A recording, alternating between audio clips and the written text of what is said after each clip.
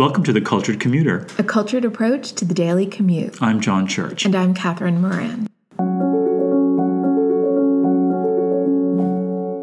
In this episode, we enter the world of the Sun King of France and explore the architectural splendor and social intrigues of the legendary Palace of Versailles. From halls of mirrors and rooms of the gods to poisonings and court gossip, immerse yourself in all things King Louis XIV. The year is 1789, and the sun has set on the most glittering palace in Europe, the Palace of Versailles. A mob of women appear at the gates of the palace and demand to see the king and queen of France. It's a mob, really, of women and not a militia that brings down the French monarchy.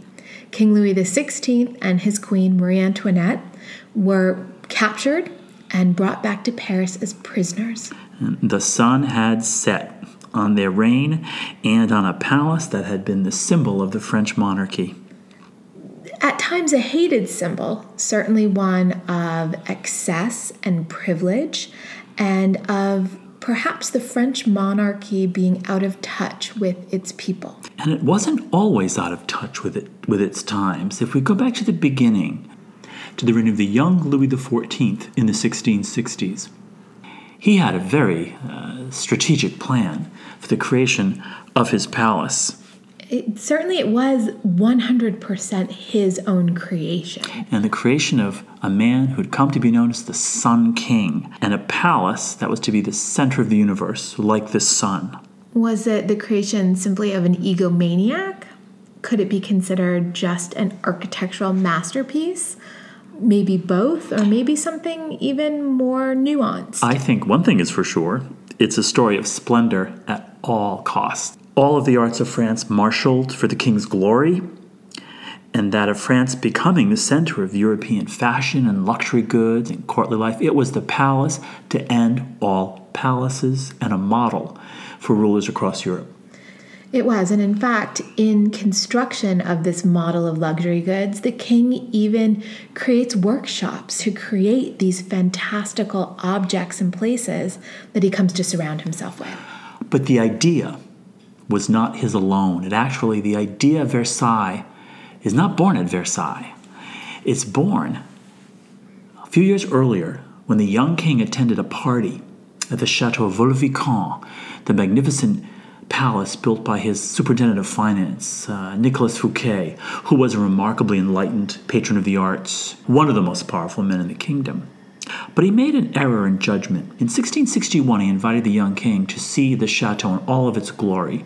The great playwright Molière put on a theatrical performance. The dream team, as we call it, of Louis Leveau, the architect who designed the house. Charles Lebrun, who designs the interiors. And André Lenotre, who does the gardens. This was the setting for this magnificent 3-day party. However, shortly after the party, Fouquet is arrested.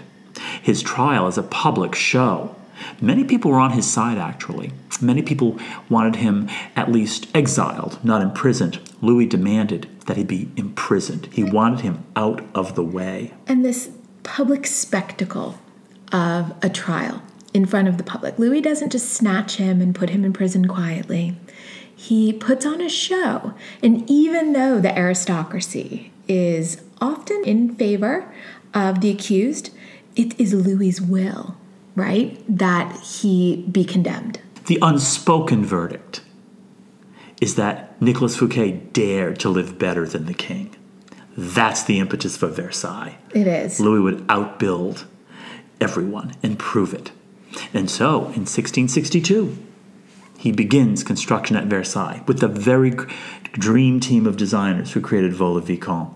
It took 20 years to build, but in doing so, many people have always said he was building his own enchanted kingdom, his own stage set, upon which he was the primary actor. But there was certainly more than a party as the impetus for Louis to move the center of power for France from Paris to Versailles.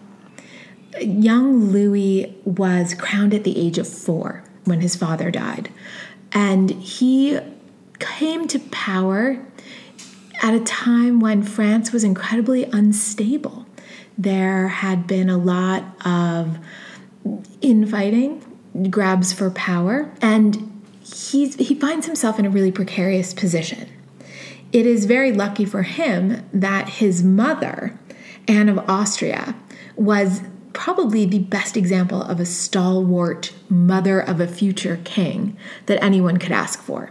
And she manages to get his father's will annulled, removing the board of regents who were meant to serve in his stead, and installing herself as sole regent for the young king. Ably advised by Karl Mazarin, a brilliant figure who sometimes they thought was her lover, but they say that was court gossip. And Which we'll hear a lot about. We'll encounter plenty of that at Versailles. What she did that was so important, however, with Mazarin by her side, was to consolidate power. Consolidate the power for her son and solidify his position. And as a young man being educated, Bishop Bossuet was his primary tutor, and he instilled in Louis the divine right of kingship, that he was endowed by God to be all-powerful, that France was his to rule. It's really interesting how powerful the aristocracy was in France at this time. Every 3 years, for decades almost, France erupted in civil war, until the time young Louis was about 10 and the Fronde happened, the most egregious of the civil wars, which actually caused the royal family to have to flee Paris, flee the city. You know, many of the powerful dukes in France had their own private armies, and so France needed to change because there was too much unrest, too many power plays between a powerful aristocracy, and this would be the sea change in Louis XIV's reign. It would, and solidifying the sea change, solidifying his position, Mazarin really works hard to quell these rebellions, and solidifying Louis's ultimate position is his marriage to the daughter of King Philip of Spain, Marie-Thérèse. And this puts France on a really strong footing in the European community. We have to remember, the France that Louis inherited what could be unstable at times, but it had come out of the first part of the 1600s, the most powerful country in Europe, one of the most populous, a strong economy, and they had come out of the 30 Years' War that ended in 1648, the strongest. And by allying with the royal house of Spain, they're allying with one of the oldest ruling houses in Europe. And really had themselves in a position that was very difficult to challenge. You didn't want to poke the bear. Construction begins at Versailles in 1661 with the Dream Team. While the palace is being built, Louis stages a party. He had learned his lesson from Fouquet. And a party is a great way to establish your supremacy, maybe a little bit of mystique, and certainly to do that in a very public way as a spectacle for all to see. And speaking of spectacle, the title of the party is apt. The Pleasures of the Enchanted Isle. That's the name of the party staged from May 7th to May 13th in 1664. It's basically a massive garden party. Tapestries hung throughout the gardens, firework displays. The party technically honored his mother, Anne of Austria, and his wife, Marie-Thérèse. But really, who did it showcase? His mistress, Louise de Valier. The gardens were literally transformed into a fairy tale kingdom. The king led a procession of knights followed by the golden chariot of Apollo, the sun god. So here he's already taking on the official imagery of the sun king. Sun king, sun god. The gardens were illuminated by torches. There were performances throughout. And that really is the beginning of garden fêtes, garden parties. Louis also is writing his own guidebook to Versailles for officers of his court to use when the ambassadors of foreign kings are visiting this construction site, so they can be brought through. So the word of Versailles is being spread far and wide while it's being created. He's writing a guidebook, almost like a tour guide, and he's very cognizant of the way that he is presenting the emerging palace and its grounds to the world. I think never before had a monarch been so aware of the power of integrating all of the arts to send a central message. He really was brilliant at crafting an identity and having it thoroughly just permeate every aspect of house, garden, reign. You could say that the idea of Versailles was embodied by living at Versailles, and certainly the standard of perfection was personified by Louis himself. And in the palace itself, when it is complete, if you are a visitor to Versailles, there's a specific royal progress you make when you go through the palace. First, you would have arrived at the staircase of the ambassadors, meant to impress. You climb that staircase, and then you enter the king's state apartments, each named after a god. It's interesting, the imagery and the titles, this using the pantheon of gods to surround and buoy his everyday life. This is the man who was said to say, "L'État, c'est moi," I am the state. And he is also a man who in 1661, when his mother's great advisor Mazarin dies, proclaims that he doesn't need a chief advisor. In fact, he is ordained by God, and he will rule on his own. I think it's no mistake. In 1661, as you say, Mazarin dies. He'll say he'll rule on his own. He attends the party at Vaux-le-Vicomte, throws Fouquet in jail, and takes the reins himself in every way. Power building. Absolutely. And when you arrive at the top of the ambassador's staircase in the king's apartments, the first room you enter is the Salon of Hercules, the god of strength. Right. He's not going to take a wimpy god by any means. Then you make your way through the Salon of Mars, the Salon of Diana, all of these state reception rooms. And the marbles used in those rooms are French marbles. They're not imported from Italy. In a way, France is becoming France. Colbert, his next Minister of Finance, who replaces Fouquet, is establishing the Gobelin tapestry manufactory to produce furniture and goods for the palaces, so the state treasury isn't drained buying luxury products from Italy. And it talks a little bit also to Louis's belief and support of the arts and belief in the power of French industry, French artists, French architects, French interior designers, French cabinet makers. Everything comes from his kingdom, his state, and really is a reflection on his own identity. Again, l'état, c'est moi. And the notion of progress, he's preparing you. The king's state apartments are preparing you to be awestruck for what is to come. You'd be entertained in those rooms, offered refreshment, wine, music would be playing. But if you were meant to finally end at the Salon of War, Louis the Warrior, and that's when you're reaching the penultimate moment at Versailles. You see Louis in sculptural triumph on the mantelpiece, the overmantel. You see symbols of power and war, and you're reminded very much that Louis is not just a king of luxury, but rather he is the leader of the most powerful state in Europe. And when you turn from the Salon of War, you then enter the greatest room at Versailles. And the most famous, for sure. The Hall of Mirrors.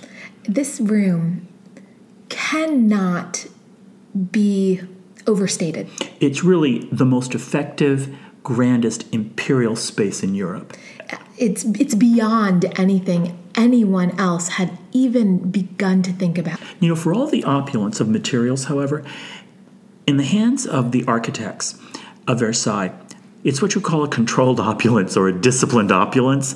They know how to handle rich materials because the Hall of Mirrors is a series of gray columns lining the walls that then frame arches holding the mirrors, some of the most costly things. Mirrors were a king's ransom at that time, and the Venetians had the monopoly on mirror glass, but Louis and his court had Italian craftsmen illegally brought into the country to give them the recipe for mirrors. And mirrors reflect the garden outside. Mirrors reflect the glory within. Mirrors reflect everybody there. You were in a glass house at Versailles. Everyone could see you. You could see everyone. Every little whisper was reflected in that mirror. And the thing about the court itself is that it was so very public. Everyone was on display from the time they woke till the time they slept. And where did you see yourself? You saw yourself in a glittering jewel box with mirrors and gardens and French parquet floor that's unique to Versailles, that's reflective, with a hall that's 240 feet long, 34 feet wide, has a 40-foot ceiling. That's the equivalent of a cathedral it's finished with a beautiful gold ceiling with paintings by Charles Lebrun, huge crystal chandeliers. And you see yourself living in this opulent place that really is only possible because you are in the court of the Sun King. And the furniture in the Hall of Mirrors was silvered. That's right. Silver urns holding orange trees, the glamour, the grandeur. And when Louis received, for example, he received the ministers of the King of Siam, and he sat upon a silver throne set up in the Hall of Mirrors. And that Hall of Mirrors was not part of the original palace by Charles Lebrun. No, it was added later. And Louis Laveau. It was added in the 1680s by Jules Ardouin Mansart, another brilliant classical architect. And as you progressed through the Hall of Mirrors, you then entered the Hall of Peace. Yes. So the resolution of war and power, and then you'd go through the Queen's apartment. So that was the royal progress. And in speaking of the Queen's apartments, we come to Louis's family. How do you have a family life in such an opulent place? Louis knew that his kingship was to always be on display. Now, it's interesting, his mother, Anne of Austria, in addition to being a political force, was quite the fashion plate. She was. She really led the court in all things stylish and opulent, and if anyone ever earned it, I think she did. And his wife, Maria Therese, was actually very shy and retiring, so his mother really was the lady of the court. Amongst this grandeur and opulence and public display, Versailles was a hotbed of political intrigue and gossip. And poisonings. Poisoning. The infamous affair of the poisons was the ultimate scandal that rocked the court in 1675. And the story behind that is Madame de Brinvilliers and her lover were accused of poisoning her father and brothers in order to inherit the estate. And then fear gripped the court all of a sudden. Would others be poisoned? The king's mistress, Madame de Montespan, was accused of using aphrodisiacs and practicing black magic to seduce and, possess the king. In total, 36 were executed during the investigations. I mean, it was a scare program throughout the court. 23 were exiled. Many committed suicide. Finally, the hysteria became too much, and the king ended the investigations in 1678. I think this entire scandalous moment speaks a lot to what happens when, a king uses a palace, a system of protocols, a system of public living to corral and manipulate and manage the aristocracy. It cost a lot of money to live at Versailles. This was the moment when it went too far. It did.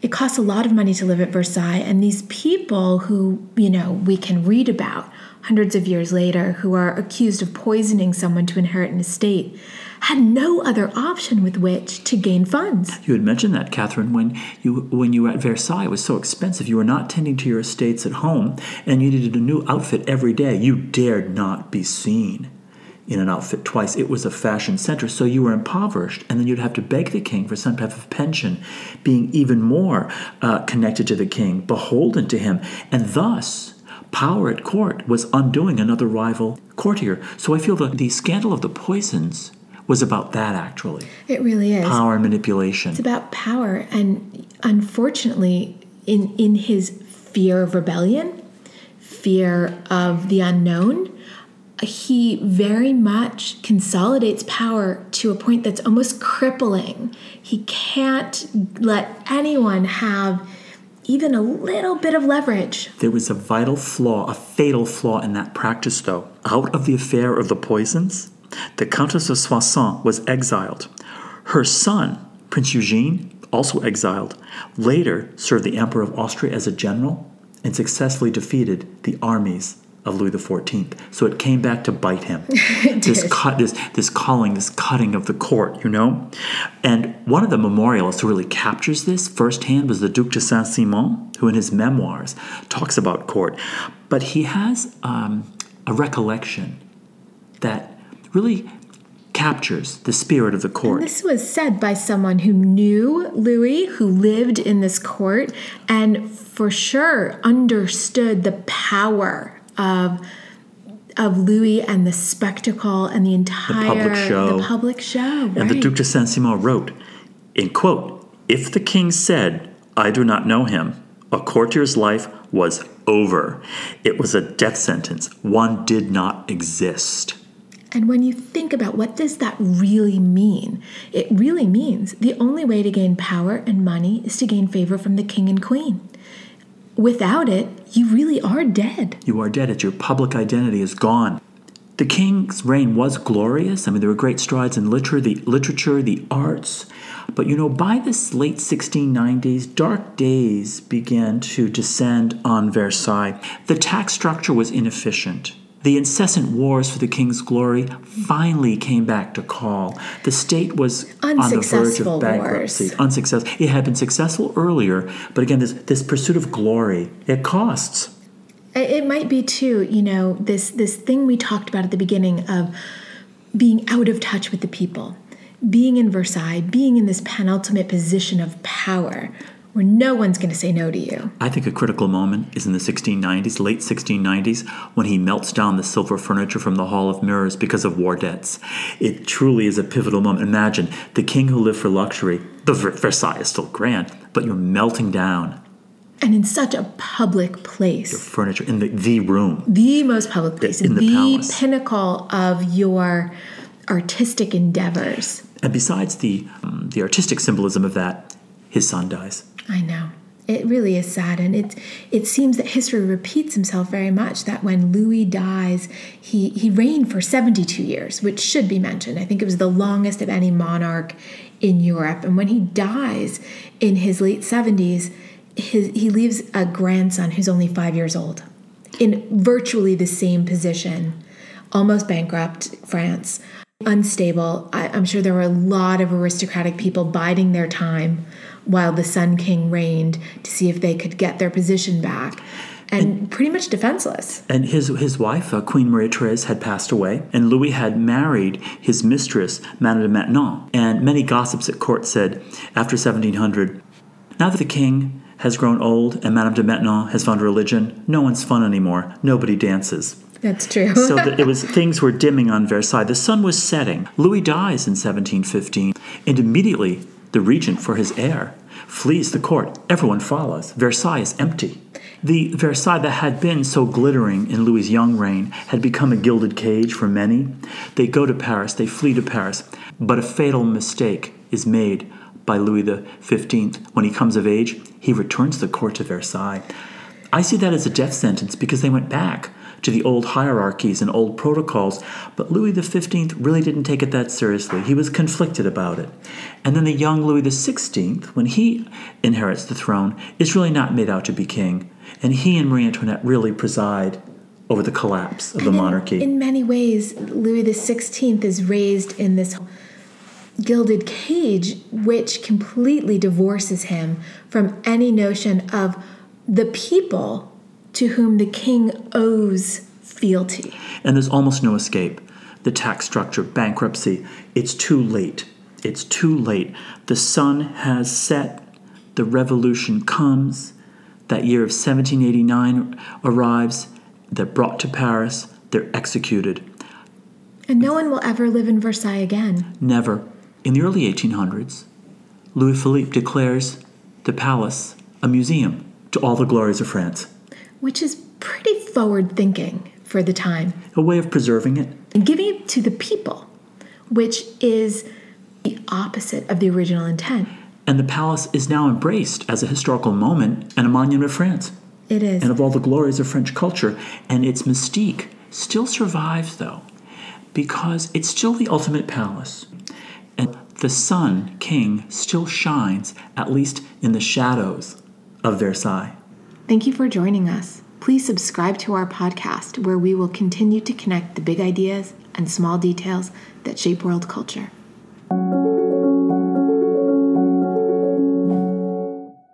The music in this podcast is an excerpt from L'Étoile Danse and is provided courtesy of Meudon.